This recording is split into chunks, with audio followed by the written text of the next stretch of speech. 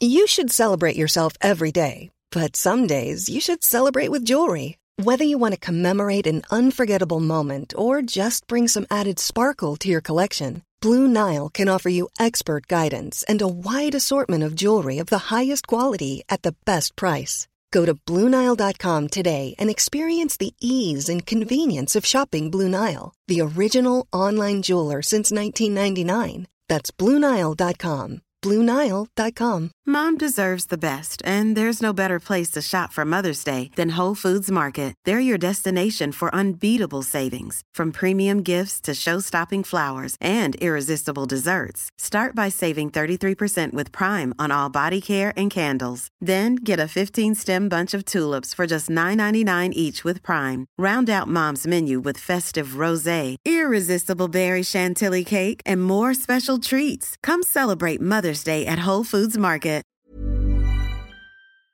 This is Internet Marketing.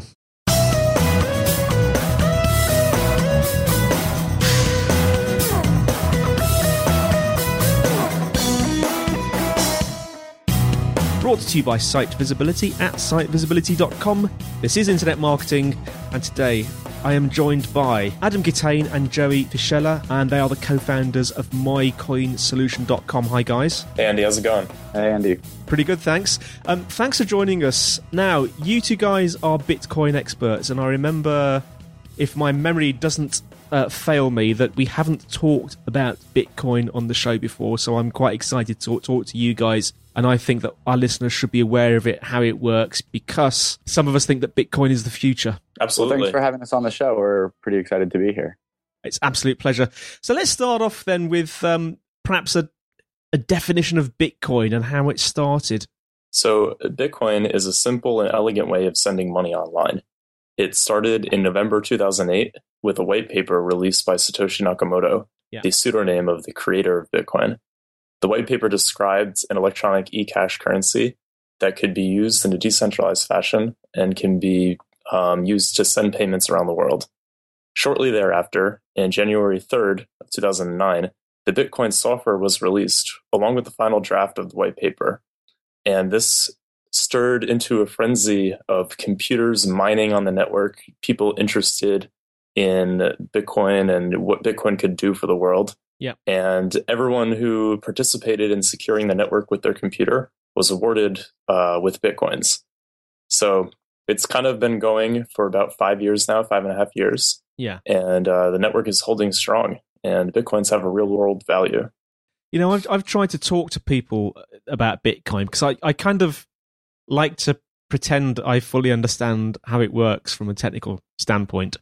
And I normally flash terms around like a sort of blockchain and stuff, but I get terribly mixed up. And is it possible to just like in 3 minutes paint a sort of semi-technical picture of how it actually works?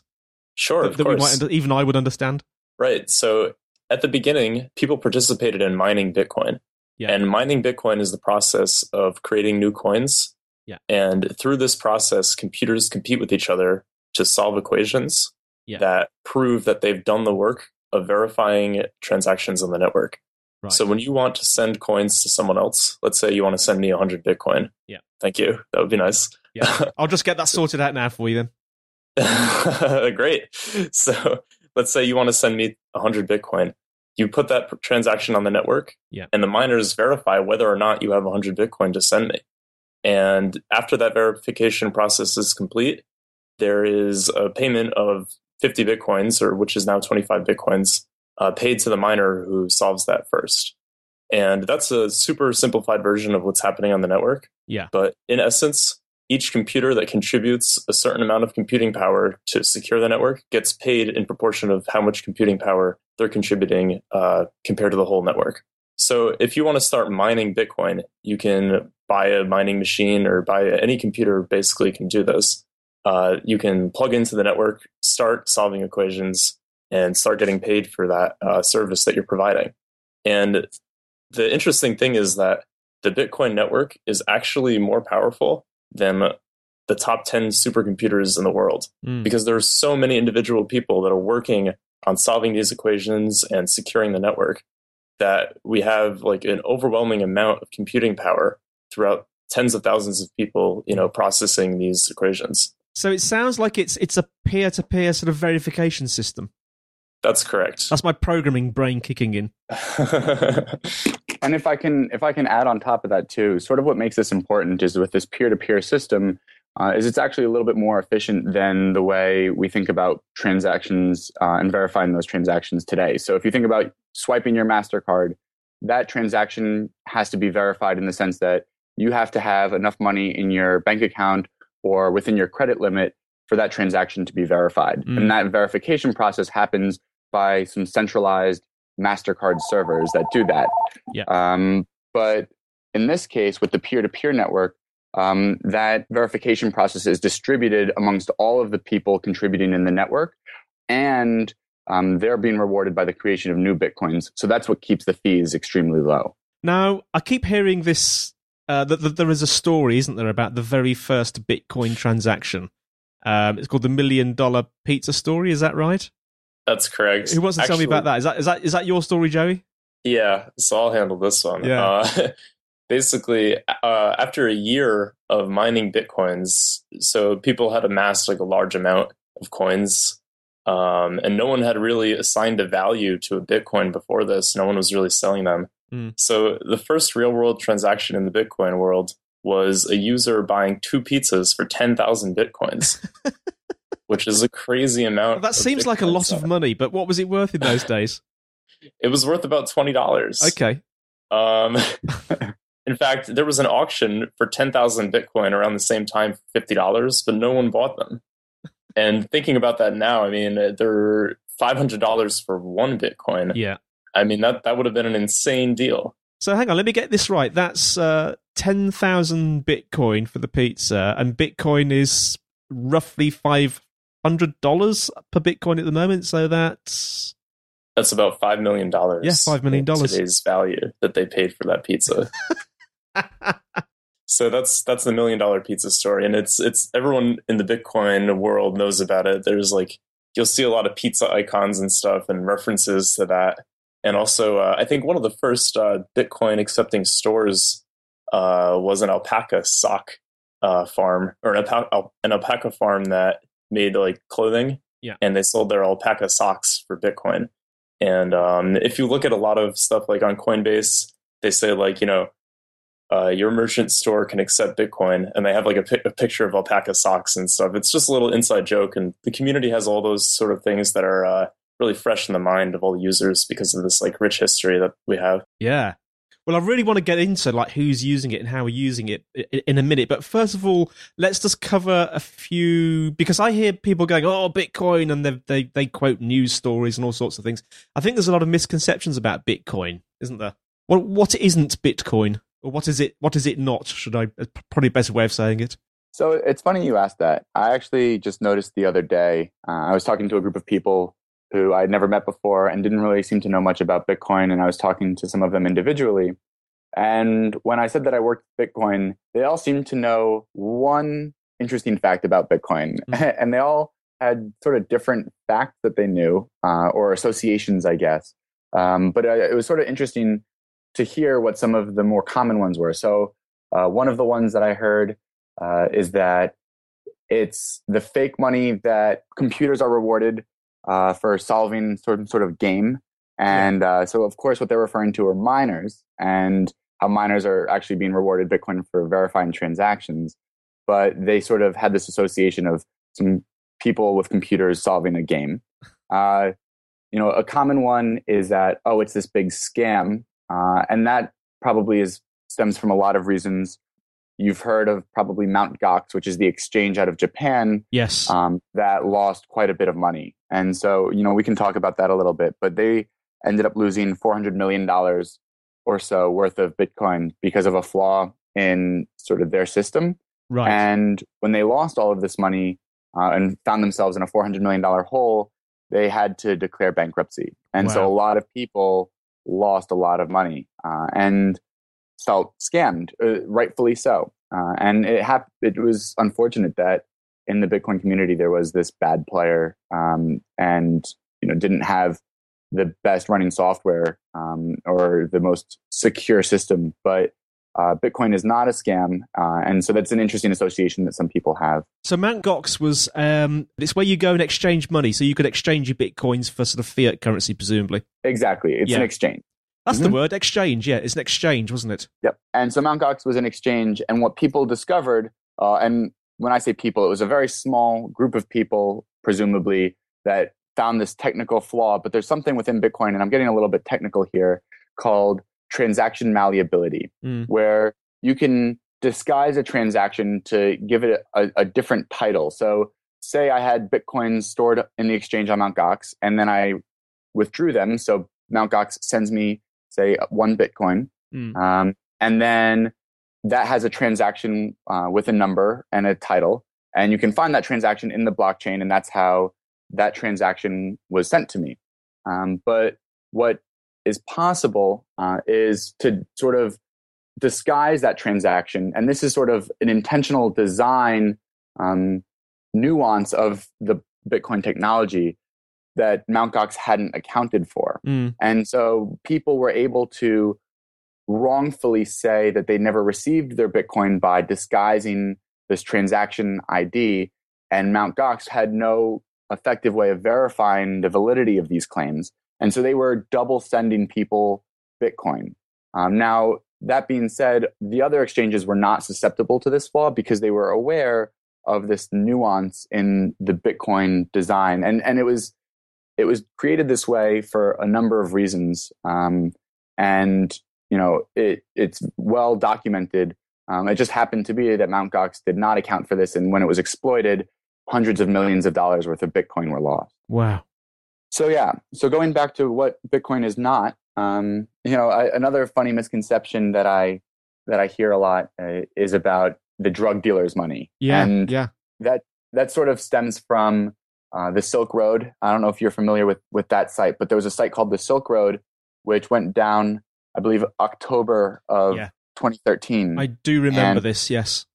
And they were able to catch the creator and owner of the Silk Road website. He was living in California, and at the time had about $60 million worth of Bitcoin, which over time became worth almost 10 times that after the fact of the Silk Road going down. But because of this online marketplace that allowed people to anonymously buy and sell drugs and other illegal goods using Bitcoin, a lot of people associated Bitcoin with sort of this illegal, illicit, anonymous activity, which, you know, in today's day and age, that sort of activity has gone markedly down and represents only a small fraction of how Bitcoin is being used, and presumably very little, at least to my knowledge, of Bitcoin is being used in that fashion. Yeah. It's like any new technology, isn't it? Especially disruptive technologies. You bring a new technology in and it's usually a double-edged sword. You can use it for good. A lot can happen in the next 3 years. Like a chatbot may be your new best friend. But what won't change? Needing health insurance. United Healthcare Tri-Term Medical Plans are available for these changing times. Underwritten by Golden Rule Insurance Company, they offer budget-friendly, flexible coverage for people who are in between jobs or missed open enrollment. The plans last nearly 3 years in some states, with access to a nationwide network of doctors and hospitals. So for whatever tomorrow brings, United Healthcare Tri-Term Medical Plans may be for you. Learn more at uh1.com. There's never been a faster or easier way to start your weight loss journey than with PlushCare.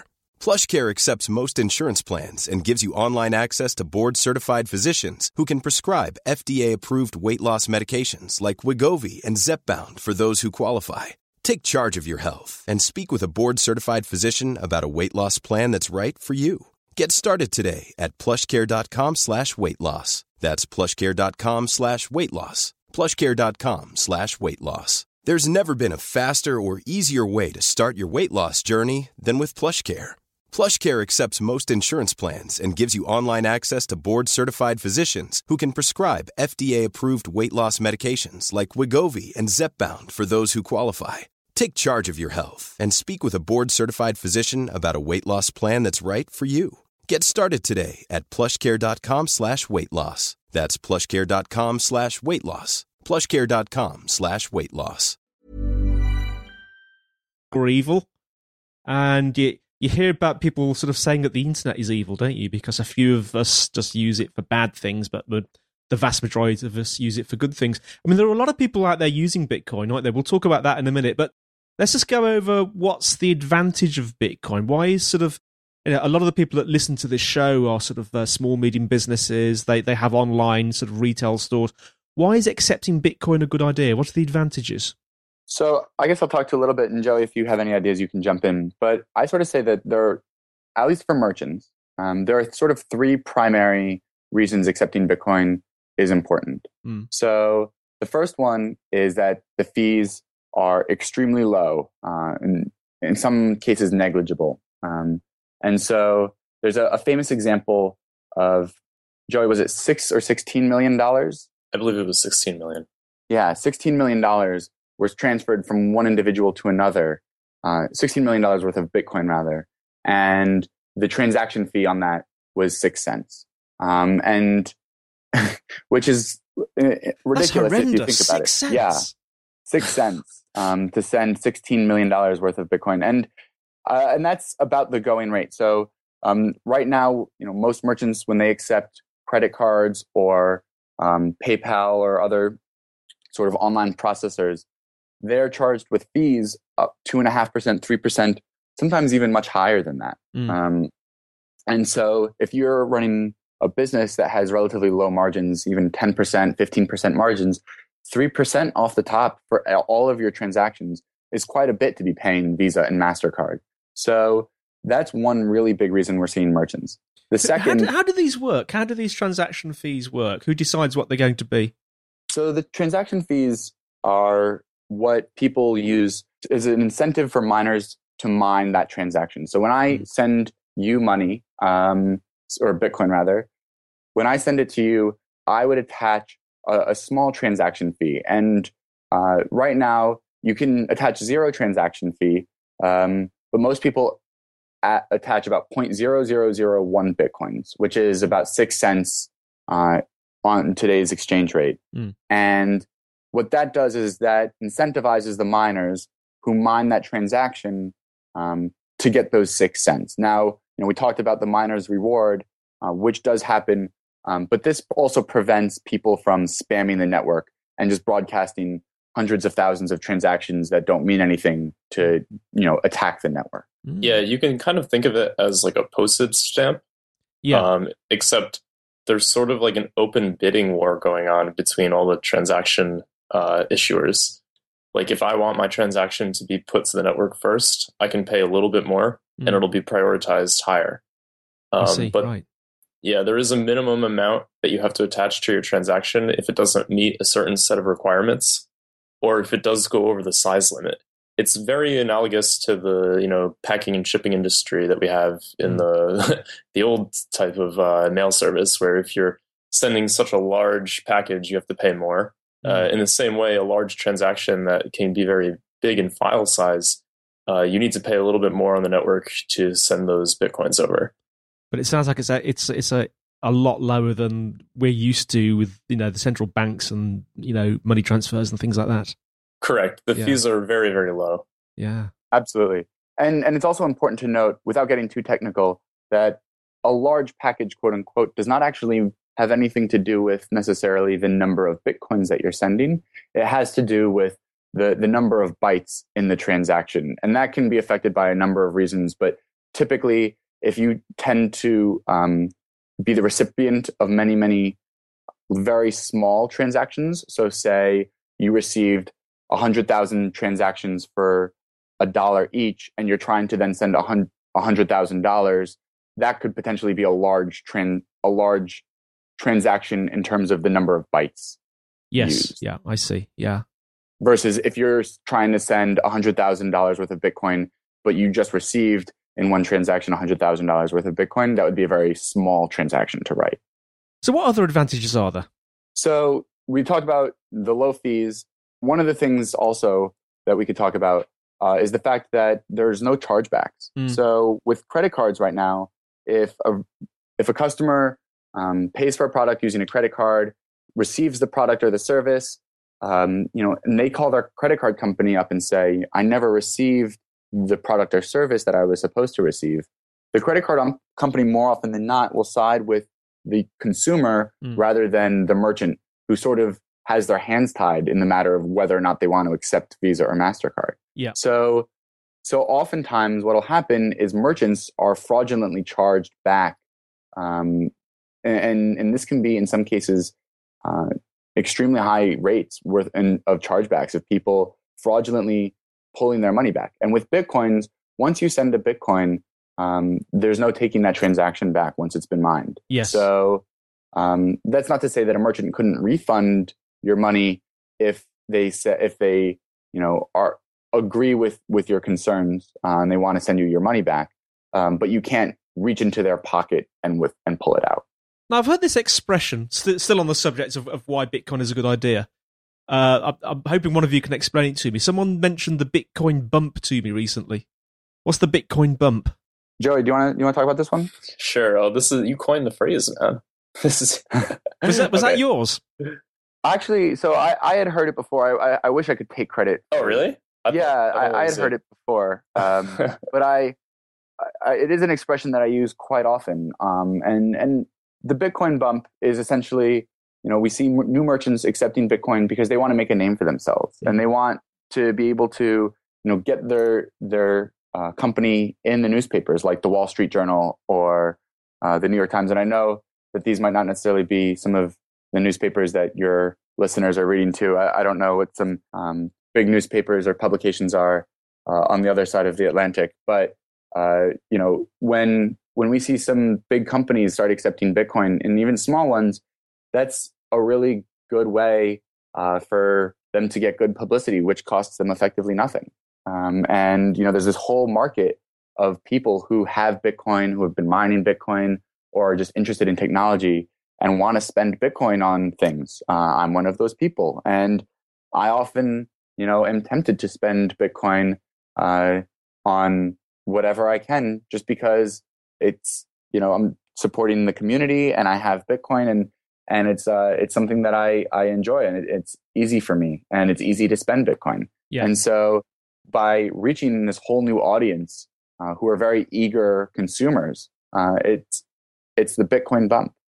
Because this is, it's also international, isn't it? There are no sort of physical borders, are there, with Bitcoin? That's correct. Bitcoin works in any country as long as there's an internet connection on your computer. You can connect to the network. Yeah. And I believe that most of the nodes are in the United States, China, and Germany. But it doesn't matter where most of the nodes are. As long as there's a node that you can connect to, you'll be able to send and receive Bitcoin throughout the world. In fact, some companies even make it easier by holding your Bitcoin and letting you send instant transactions over the network, which is kind of like a service that they provide so that you can more easily use Bitcoin without having to actually download the client and do all the work of, setting up a wallet and stuff like that, which is a really, really cool feature. One more thing. So I know we've been talking a lot about sort of the benefits of Bitcoin for merchants. And I think that this is really important because we're seeing a lot of merchants start accepting Bitcoin. But I want to talk about one advantage of Bitcoin for the consumer, because that's something that a lot of people ask. That's great and all, and I totally get that merchants want to use it. But I'm perfectly happy using my Visa card. I don't get charged 3%. But I want to make the point that when you send someone Bitcoin, your identity is safe. And what I mean by that is when you make a payment using your credit card information, you have to give them enough information that they could potentially use it to steal from you. So you give them your credit card number, the expiration date, maybe your postal code, maybe your phone number and your address. So you have to give them a lot of information about yourself, including the full credit card number. It's potentially insecure, isn't it? Absolutely. And so we saw in the United States, Target was hacked a few months back and tens of millions of credit card information was stolen. And, that presents a very large problem because, when you give someone your credit card or even just at the gas station, when you use your credit card and your credit card number could be stolen and used against you maliciously. When you send transactions using Bitcoin, you can give them enough information to identify that you are the one sending the Bitcoin but not so much information that they could potentially steal your Bitcoin. So there's something called a private key, and that's a secret password that you have that secures your Bitcoin. And, that's kept secret forever. And as long as you keep that a secret, no one can steal your Bitcoin, even though they're able to identify that the Bitcoins came from you. Yes, because it is cryptographically based, isn't it, Bitcoin? It is. And so that's what makes it so secure. Yeah. I think a good analogy is like sending an email. When I send you an email, you see that it's from Adam Kitain, and you can easily reply to me and send me an email back, but you couldn't send an email as if you were Adam Kitain. And it's the same idea with Bitcoin. A fascinating insight into Bitcoin there. Thanks, guys. What we're going to do with this show, listeners, is we've got a lot to talk about. So in part 2, in next week's show, we're going to be talking about sort of who's using Bitcoin and further information about how to use it. So, guys, thanks so much for coming on the show. Thank you, Andy. Andy, thanks for having us. How can people find out about your company and find out about you online? Well, we'd love for people to reach out. They can find us online at www.mycoinsolution.com, or they can email us info@mycoinsolution.com. Follow us on Twitter @mycoinsolution. And if anyone's interested in learning more about Bitcoin or how Bitcoin could apply to their business, and we really think that Bitcoin adds a lot of value to businesses. And so if you're interested in learning more, please reach out. Again, info@mycoinsolution.com. We'd be happy to answer all of those questions.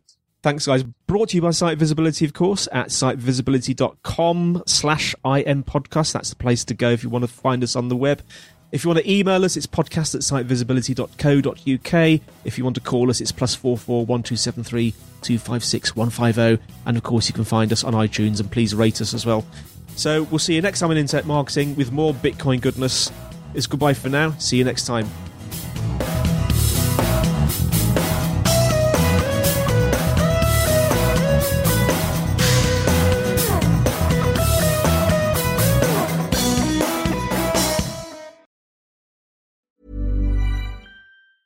Mom deserves the best, and there's no better place to shop for Mother's Day than Whole Foods Market. They're your destination for unbeatable savings, from premium gifts to show-stopping flowers and irresistible desserts. Start by saving 33% with Prime on all body care and candles. Then get a 15-stem bunch of tulips for just $9.99 each with Prime. Round out Mom's menu with festive rosé, irresistible berry chantilly cake, and more special treats. Come celebrate Mother's Day at Whole Foods Market.